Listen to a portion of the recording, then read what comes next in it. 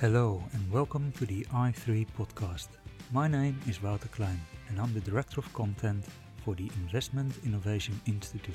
For more information about our educational forums for institutional investors, please visit our website at www.i3-invest.com.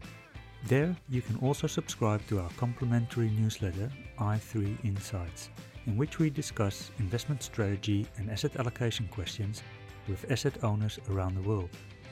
Now, as you all know, we love our disclaimers in this industry, so here's ours. This recording is for educational purposes only. It does not constitute financial advice. Please enjoy the show.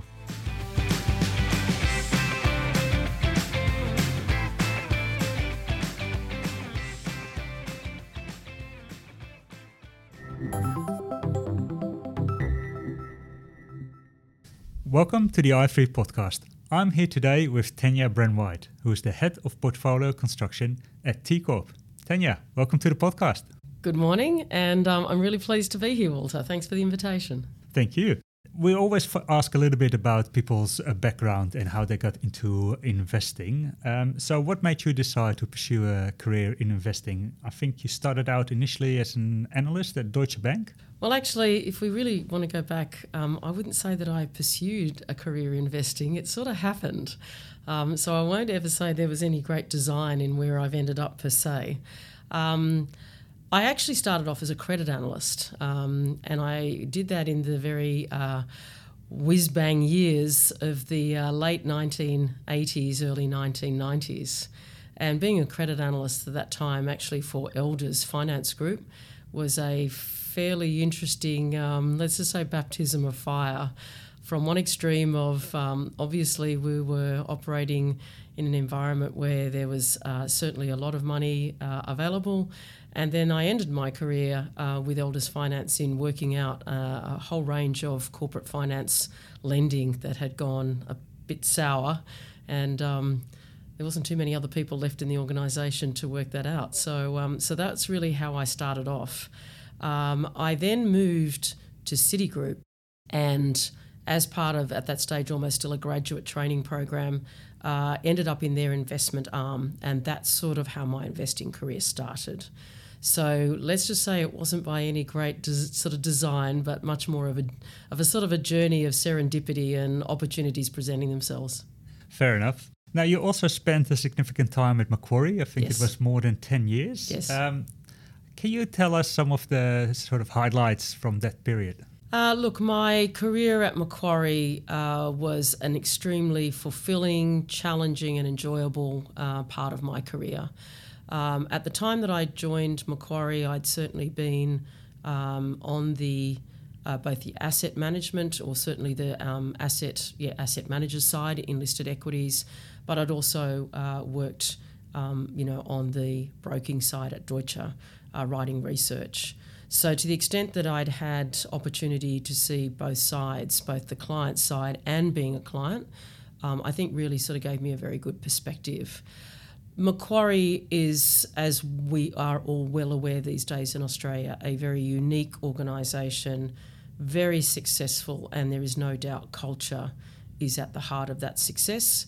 They certainly have a very clear way in which they encourage you. I'm not sure to the degree that people are aware of some of the ways in which their culture is internally described. When I began, it was called loose tight, which meant that there was certainly a set of rules that you had to obey, but once you understood those rules, they encourage you to be as entrepreneurial, see it as your own business, take ownership, and you were empowered.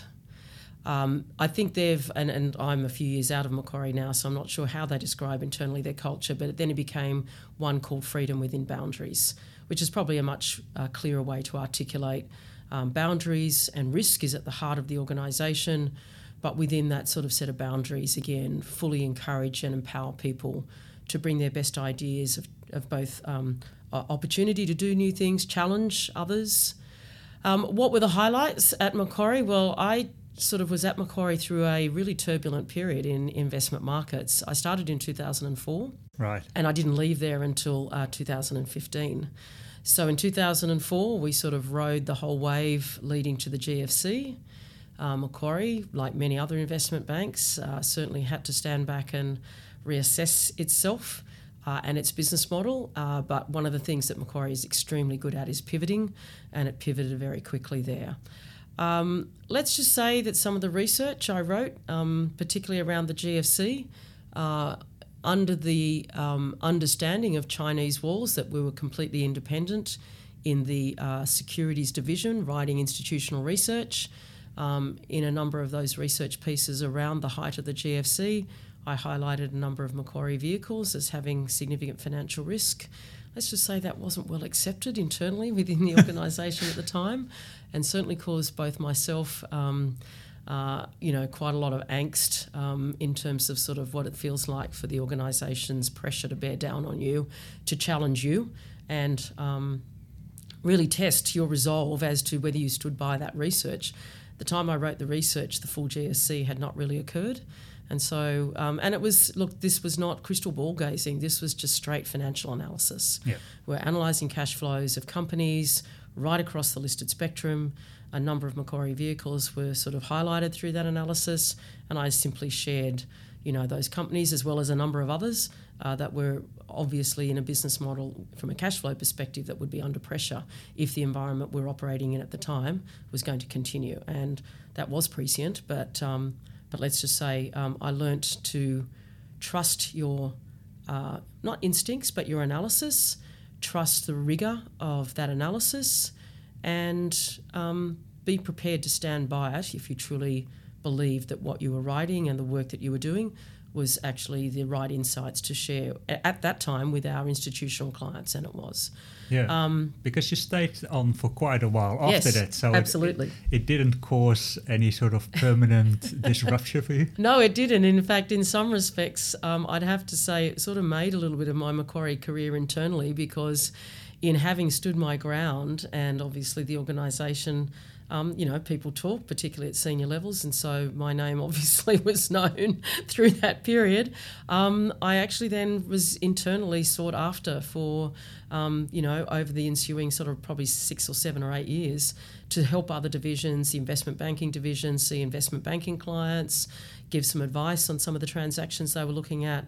So it actually really opened up a much broader engagement internally and with a broader client base ultimately. So, for a short period of very deep pain, there was some very nice payoff ultimately, for my career at Macquarie. Yeah, so that almost harks back to what you mentioned about the freedom within the rules. Yes. You did have enough freedom to have a little bit of a critical voice out there. Yes. Yeah, look, I think that's absolutely correct, and real credit to the person who was my ultimate divisional director at the time, Roy Laidlaw. He asked me directly at the time of all of this angst going on, do you stand by the research? Do you think there's any errors in it? Are you confident about what you've written? And I said, yes, I am. And he said, fine, that's all I need to know. And so he was very much the one who stood behind me and beside me against, some of the other people within the organisation who really were very angry with me, to be sort of saying the least. Yeah, so a true merit-based system. Yes, correct, true merit-based system. So from Macquarie, you joined the Future Fund. Yes. The Future Fund is a government organisation. Yes. I imagine that would be quite a different environment than sort of the corporate environment at Macquarie. Yeah, look, it was. But that said, and I made an active choice. I had, by the time I had left Macquarie, I had been effectively in the listed equity strategy space for the Australian market for a very long period of time, over 20 years. And with the teams that I'd worked with, had certainly, I think, been recognised as doing very high quality work. We're very well rated by clients, both globally as well as domestically. And there does come a point sometimes in your career where you say, well, I'm going to continue to do this, or I'm actually going to probably jump off the cliff and do something a bit different. I won't say it's completely different going to the asset ownership side. But the opportunity was presented to me to join the Future Fund. The Future Fund, I'm not sure to the degree now I have been an insider is still an enigma, but I think it was an enigma at that time. In 2014, it had only been really established for about 6 or 7 years, truly. And so it really wasn't that well known, and it didn't have as much of a sort of public face. So it was really sort of quite an interesting place. And definitely there was even then a recognition of an institution of great quality and doing things differently. Yeah. So that intrigued me. I like to do things differently. I like to challenge boundaries. So to the extent that it sort of aligned, I think, with my own personal values, I was really delighted to go to the Future Fund, and I moved to Melbourne as well. So from a personal perspective, there was a bit of a change personally to move from Sydney to Melbourne. Yeah, for sure. But was the sort of government environment a bit of a culture shock coming from sort of a more hard-nosed commercial environment? Yeah, look, it's really funny. I mean, I've worked now for 2 government organisations, one federal and my current one, which is state. Do you feel that they are government? You feel the effect of the government being the client. As to the culture, though, I think the culture of government organisations can still very much be a reflection of the approach of leadership. Certainly, there are constraints that working for a government entity. And remember, actually, the Future Fund is not a government department. It is it's effectively a government-owned or a corporation, the same as T Corp is. So the Future Fund didn't feel necessarily like I'd gone from a corporate, free-flowing organisation to one that was so restricted from a government or government ownership perspective. The organisation of the Future Fund, I felt, was very clear on its objective. It was very clear on its stakeholder and what it was there to do. And the stakeholder clearly has great deep interest and oversight and engagement, but you didn't feel like it was a restrictive, if that's sort of where your question was leading, it didn't feel like it was a restrictive environment. We were still given a lot of opportunity to operate the investment model in the way the organisation had laid it out. Yeah. Well, if the Future Fund is an enigma for you, then it's definitely one for me. So right. I didn't have any preconceived ideas, but I could imagine that it's quite sort of a different objective and focus between the 2 organisations. Yes. But also, I presume it depends largely on the quality of the people there, which, the Future Fund has some very good people. Yeah, and look, I think to the extent that the Future Fund does have an alignment with Macquarie in the sense of it went down a path of an investment approach that was different. It went down the path of an investment approach that was different because it felt it brought much better outcomes on behalf of the client. And I suppose the profit motive is obviously the big difference, but one can say you can somewhat almost sort of transfer profit motive to performance outcomes and being successful in delivering to the client objective. Yeah. So now you're at T Corp and you focus on portfolio construction. So we've seen a lot of changes recently in the last couple of years at T Corp with the various mergers, new team structure. Yes. And one of the changes as well is that T Corp has embraced sort of the total portfolio approach. Yes. Can you tell me a little bit about how that changes your focus and how it changes practically the investment portfolio as well? Yeah, I think, again, the context of the fact that the Future Fund had operated at a total portfolio approach, and it's a little bit like each organisation can interpret what that means a little differently, but broadly speaking, the focus in a total portfolio approach is really ensuring that you're focused on the whole of portfolio outcomes, not making an assumption that the pieces brought together will bring you the best outcome. A very simple and silly analogy perhaps, but it's like thinking about, a recipe, and you think about all the elements of the recipe and you can end up with all the best ingredients, but if you don't really know how to bring those ingredients together in the right way, then the cake you might be baking may not be as good as if you really think about how these things interact, how they come together.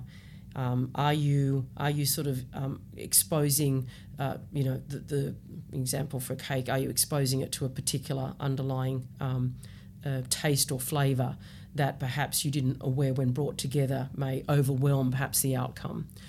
So a total portfolio approach is a mindset change first and primarily.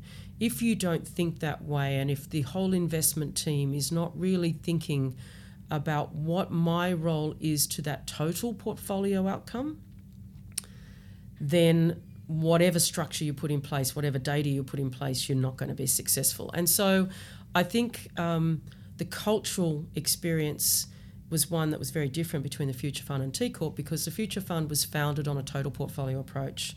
It was incepted with that mindset, incepted with that approach. So when I joined, it's not to say there aren't always tensions. I think in any organisation where you've got really motivated individuals trying to achieve something, there will always be some, competitive, creative tension. But it's a very different mindset that you think about what am I doing and how I'm using that capital to bring the best outcome at the total portfolio. For T Corp, it was a journey of change, one where not only were 3 different investment teams being amalgamated, but actually that amalgamation then was then progressed into a complete change in the way in which money was managed, thought about, the objectives of the clients and articulation. So there's no doubt that the change in T Corp has been profound. The change in T Corp has been holistic and complete. There isn't an element of what T Corp now does that hasn't been touched by that change. So beyond the amalgamation, but actually the underlying change in the investment model and the mindset. How do you describe the difference in total portfolio approach? Well, first of all, I think the other thing in the way in which we've really been disciplined in our total portfolio approach mindset is we say that risk is at the heart of what we do. And that is founded on the belief that we can only control and manage risk. Outcomes are a result of that risk. And so perhaps there's a nuance there that not only is it a total portfolio approach, but it's risk-based. And therefore, we think about the underlying risks that drive asset classes. Our risk exposures transcend the definition of asset classes. And so when we're thinking about different asset classes, we think about what small group of similar risks we may actually be exposing the portfolio to. And that may be in the form of, say, for example, infrastructure, or it could be actually in the form of something quite different. The asset class definition is not really the basis upon which you think about constructing a portfolio. Right. And I believe that central to this model is the equity risk, that is sort of the measure against which you measure other investments and how it all fits together. Can you tell us a little bit more about that? Yeah, so you're right. What we take the view, or again, reflected in our beliefs, is we need to take risk in order to generate return. The risk factor, as we would call it, that effectively you are awarded for in taking that risk that is likely to deliver the highest level of return, but for the highest level of risk, is equity risk. And so the way in which we engage with our clients and across the 14 portfolios that we manage is we think very, very clearly about the risk budget, and we then translate that risk budget into how much equity risk that is likely to require in order for the objective that the client is seeking to achieve likely to be met. Now, equity risk is not the only critical risk that we actually think about. We actually have 4 what we call primary risk factors. Equity risk is the most important because without taking equity risk, we know that we're not really going to be able to, over the long run, have any prospect with great certainty of achieving the client's return objective. Most of our client objectives are CPI plus type objectives, so we're having to generate a real rate of return. But the other 3 risk factors that are inherent across what we believe is the opportunity set in an investment market context are the term risk, credit risk, and interestingly enough, from an Australian perspective, is FX risk. And those 4 risk factors, our analysis would suggest accounts for about 95 to 96% of the total portfolio risk behaviour, and those 4 risk factors and the risk premium associated with them effectively then account for a similar amount of the expected return. Yeah. So equity is very much the defining risk factor, but we do think about it in that sort of broad primary risk factor framework. So I presume that the credit and the term risk relate mostly to fixed income type of investments. If you look at sort of the environment when we just come out of a period where we had very low rates, how do you deal with sort of diversifying away then from the equity risk? Because it's, it seems to be the only risk there that's significantly driving the portfolio. Yes. Well, as we all should be well schooled on, the only free lunch in investing is diversification. And equity risk diversification is at the heart of what we seek to do. But you're absolutely right, Walter, to call out the fact that those other risk factors are diversifying, but not always. And there is the risk, pardon the pun, at the moment that there may be a secular change in which the relationship between equity risk and term risk in particular may be changing. One where we've gone from let's just say more of a positive correlation, more of a negative correlation and more of a positive correlation. So that correlation change is also something that we need to think about. So it's the interrelationship of these risk factors, which is what you're calling out. But I think total portfolio approach and the idea of diversification is that what we call idiosyncratic type or differentiated type of risks, they really do have a disproportional benefit to your portfolio. If you can identify investment opportunities that bring to the portfolio a different set of risks, still a set of risks, but they are different particularly to those primary factors, then to the extent that that's very valuable and hugely beneficial, particularly in periods of dislocation.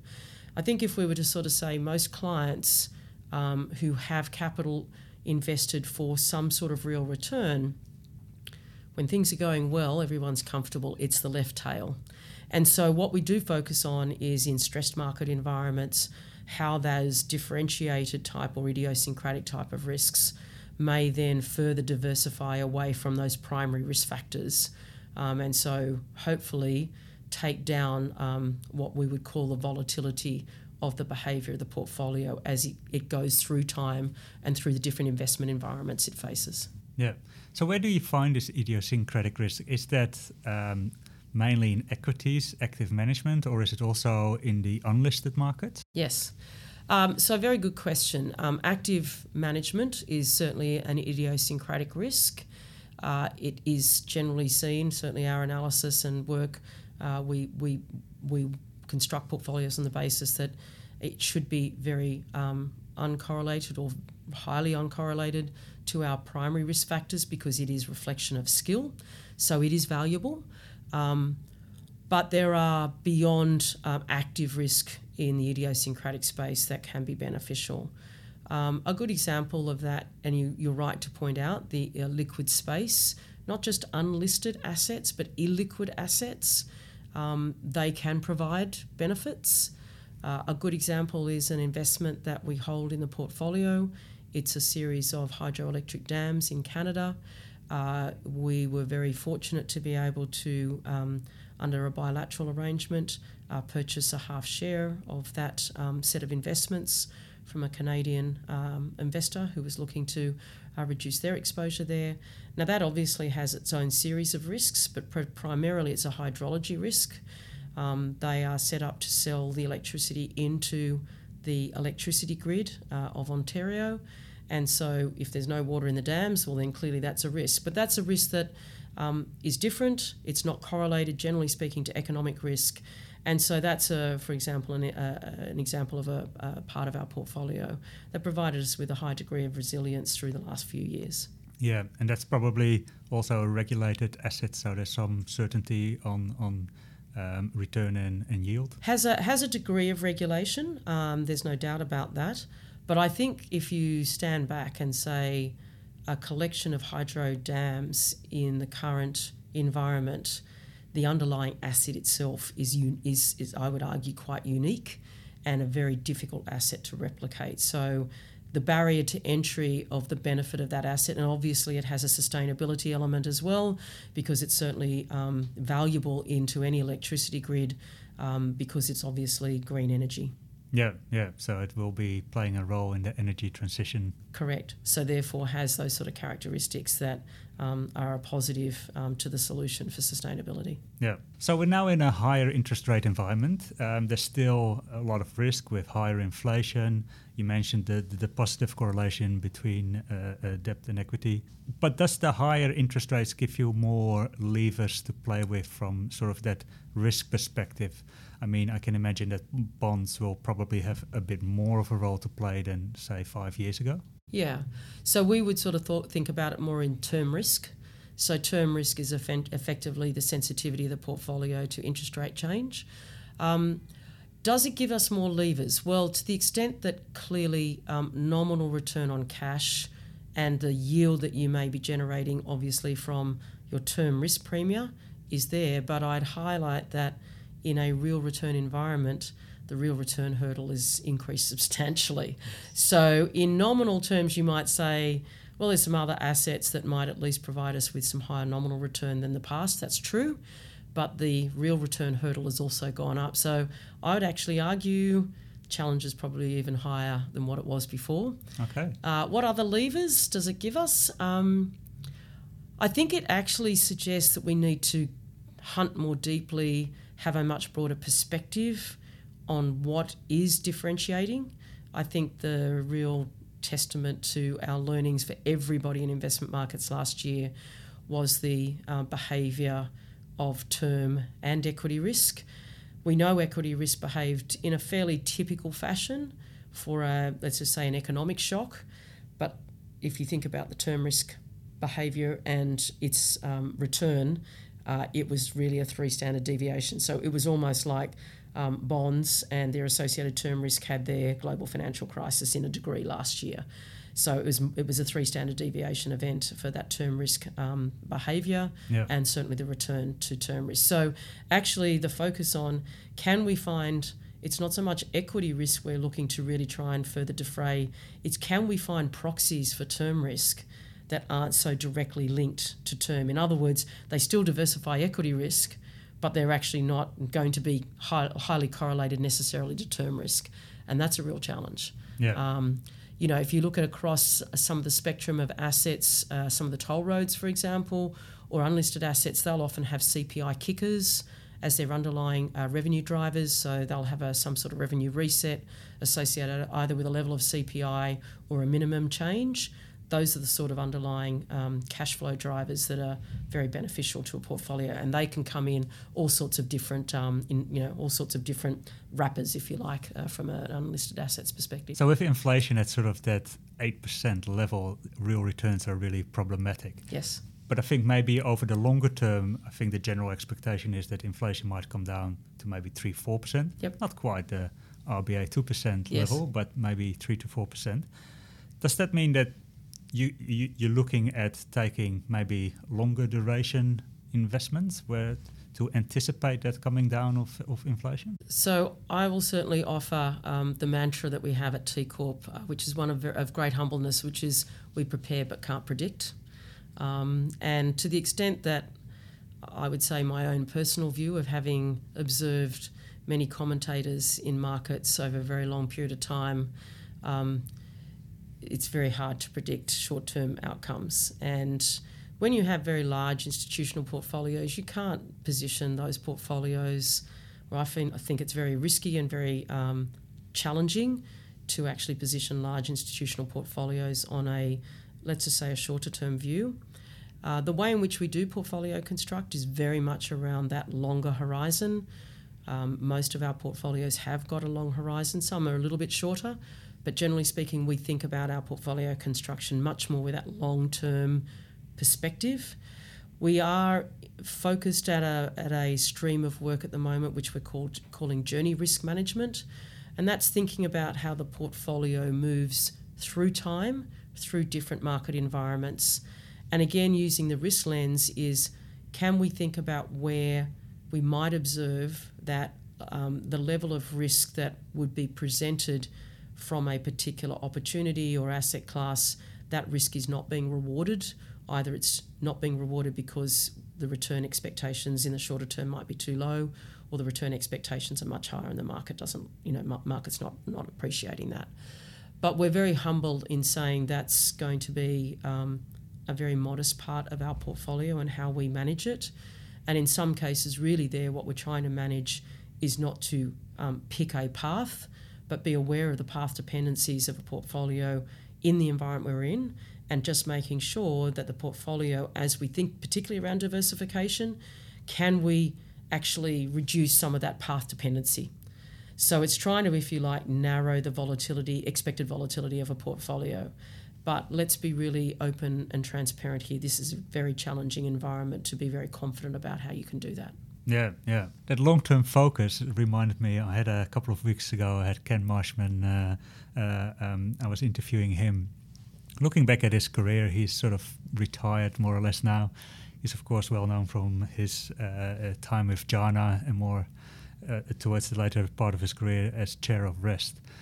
And he was at some point basically lamenting a little bit the fact that the investment focus has become shorter and shorter term, to the point that people are looking too much at short-term price changes rather than sort of the underlying fundamental drivers behind businesses or other investments. TCorp also has that long-term focus. Do you recognize some of his comments in sort of the changes you've seen compared to maybe when you started out? Yes, I think there's always the temptation and the pressure to think about short-term. And certainly, to the extent that we have, a very broad range of asset managers, and those asset managers are closer to the market, they may be aware of opportunities that present themselves either from a risk or return perspective to take advantage. So I think it's where do you seek to have that shorter term perspective reflected in your portfolio? Some might argue that shorter term perspective in a manager and an asset class sense is the skill, right? That's the skill base of an asset manager. So that's really where active management should be giving you that return. I think in moving what I would call much more of your portfolio construction building blocks around, thinking about those in a short-term context, I think that is certainly not the way to most effectively deliver the returns for the risk that your clients are seeking. So one of the things we do also that I think is a very important point to your question is that if you're thinking about having to be short-term, is that because perhaps you don't have the sort of relationship with your clients where you've really articulated what that journey of a portfolio may feel like in the worst times, not in the best times, but in the worst times. And so we have a very deep engagement with our clients around establishing their risk appetites, what sort of risk they can stomach at different points in that portfolio's journey. So in a short horizon, can they tolerate down 8, down 10%? And if you've had those conversations, then to the extent of the pressure of feeling about wanting to move things in a shorter term perspective, then I think that goes away. That said, there are strategies, however, that you may have in place. For example, we run a risk overlay, particularly around equity risk, particularly through options, where we are looking to mitigate those deep left tails, those drawdowns in equity markets. And in that case, you have to be willing to act within the moment of a short-term market move. And certainly we learnt that in the COVID drawdown of the benefits of being disciplined about saying, market move, this is a short-term opportunity, how do we want to manage the portfolio of options we had, in particular for one of our clients. Yeah. Now, talking about sort of that COVID period, one of the things that came out of there as well is sort of the stark difference between listed and unlisted assets. And Yes. I think the regulator has been thinking a little bit more about, how often should we evaluate unlisted assets. Did you draw any learning sort of from that period where you said maybe we should look at this as a little bit different? Or Yes, I think it comes down to illiquid assets do require an illiquidity premium because of the constraints they put around your portfolio construction. But I think a naive approach to say that just because the valuation mark on an unlisted asset happens once a year, that the valuation volatility is reflection of only that 1 year mark. I'd actually argue we should have learnt that out of the global financial crisis, because property in particular, particularly in this country, had some fairly significant challenges. And also to the extent that some of the assets through COVID were at risk of potentially needing cash injections. So I think to the extent, as do the listed market through capital raising, but I think sometimes in the unlisted space maybe the risk of the requirement of additional cash from shareholders is perhaps not thought about. We do try to de-smooth, if you like, the way in which we understand the behaviour of unlisted assets, and there's a whole range of quantitative and technical techniques that you can apply. So to the extent that we do think about that, and there are some benchmarks that are very helpful in that space that might give you some better understanding. I think the other interesting observation was from some of our clients, given that they were very aware of their fiduciary obligation of money that may be transacting through that period, actually asked for valuations for the unlisted assets to be done more regularly. So in some cases they were being done quarterly. So I think it is interesting to observe that unlisted assets aren't as stable in pricing terms as perhaps just the regularity of the valuation mark might suggest. So how do you approach liquidity from that portfolio construction point of view? Can you manage that from the TPA level, the total portfolio approach, or does it really differ from client to client? Because I think T Corp has quite a wide variety of clients. Some of them have more of an insurance element to it. How do you manage that liquidity? Yeah. So just to really make quite clear, we apply TPA to each of the individual portfolios. So each portfolio respectively has its own sort of TPA focus. And again, in our engagement with clients, understanding the various natures of the funds, liquidity is a very critical element of our consideration. We have a number of funds where we have quite clear understandings of regular cash outflows. We also have a number of our funds which are funding various New South Wales government projects, particularly in the infrastructure space. So we have a very clear understanding of the expected cash flows, although those cash flows do change through time.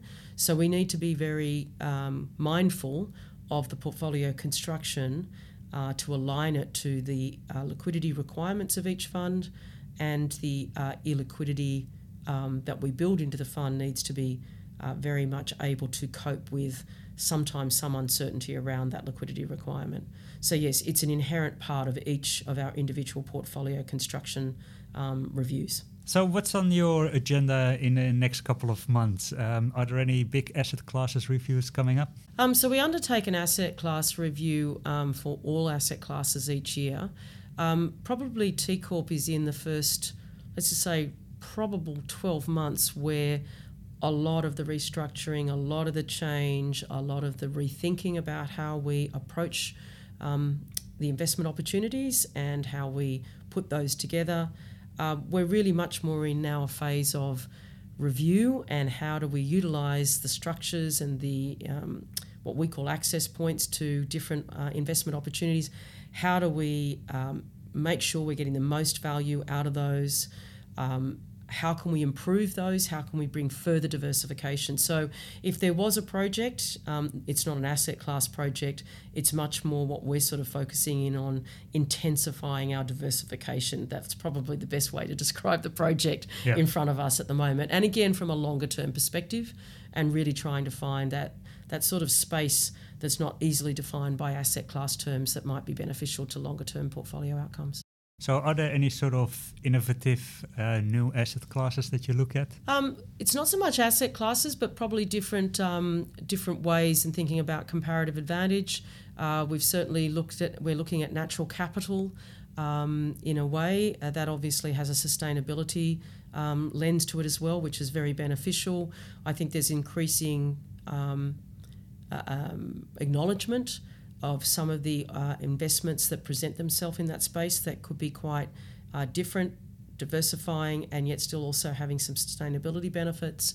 We're also looking at what I would call not necessarily fully illiquid investments, but within that spectrum and having some illiquidity.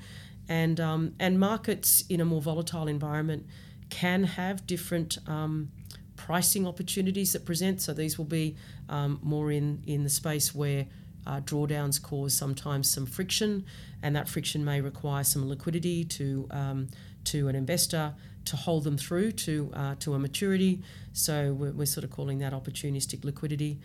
So we're looking at some investment opportunities there as well, and just really scouring across the sort of investment space to see are there some things that we're not currently exposed to that might be valuable. Yeah. I think as part of the changes as well, TCorp has been reducing sort of the number of external managers as it uses to build more meaningful partnerships with us. Has that finished, or is there still some way to go? Look, I think it's always a constant. Set of reviews. We're always looking at our portfolio. We're always sort of testing ourselves to say, is there a better way in which we could have this implemented? Are we ensuring that there isn't duplication? And if we have active management, are they delivering to the portfolio as we've sort of certainly set up the expectation to play the role?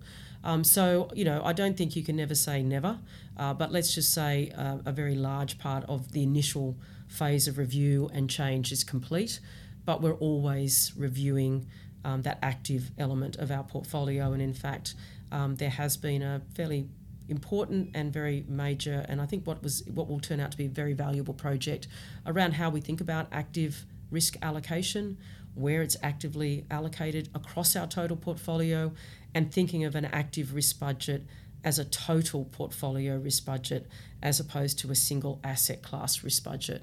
And that certainly brought some insights to us that I think will be valuable for the next 12 months. Yeah. Now, TCorp is not subject to the Your Future, Your Super environment, which I'm sure you're very glad about. Yes.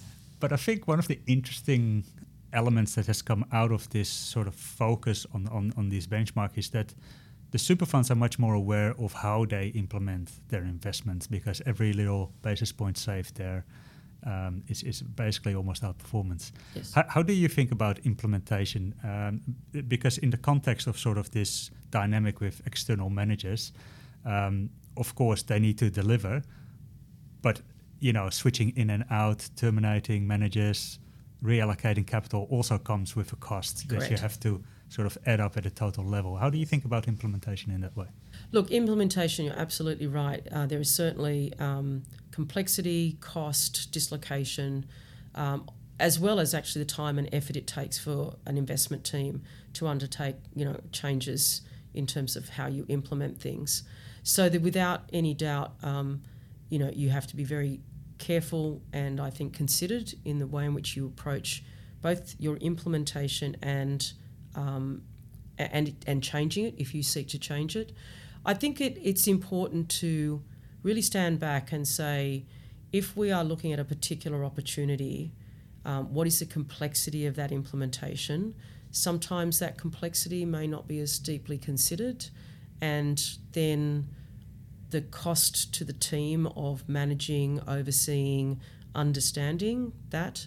However, there are times where that implementation complexity is valuable because it brings a certain type of outcome or characteristic to the portfolio. So it is a very deep consideration. Clearly, what in the listed market, you certainly have to think about to what degree you're looking to replicate what we call the betas, to what degree you want active risk as an element, and to what degree is there sometimes more of a quantitative approach or a factor approach to how. So I think you need to sort of think in each asset class, what sort of implementations are available to you, what opportunities and costs do they bring to you. And it is something that at the total portfolio level, if you've got complex and very diverse implementations across your whole portfolio, and probably that was where TCorp was when I first joined. We had a lot of different asset classes that had gone down quite complex and really, very, very sort of detailed considerations of what those implementations were to achieve. Actually, what you're getting was a very large amount of complexity, significant challenge to the team to oversee that, and ultimately over diversification. So yes, implementation is a critical element of what we do. Yeah, so and it comes back to that total portfolio approach. Yes. Does it in the end, all that complexity add up to extra better return. outcome. Yeah, correct. Well, Tanya, thank you very much for your time. This was Thank a great you. discussion, and thanks for coming to our office. Thank you. It was fun. Enjoyed it. Thanks, Walter. Thank you for listening to the i3 podcast. For more information, please visit www.i3-invest.com. Thank you very much.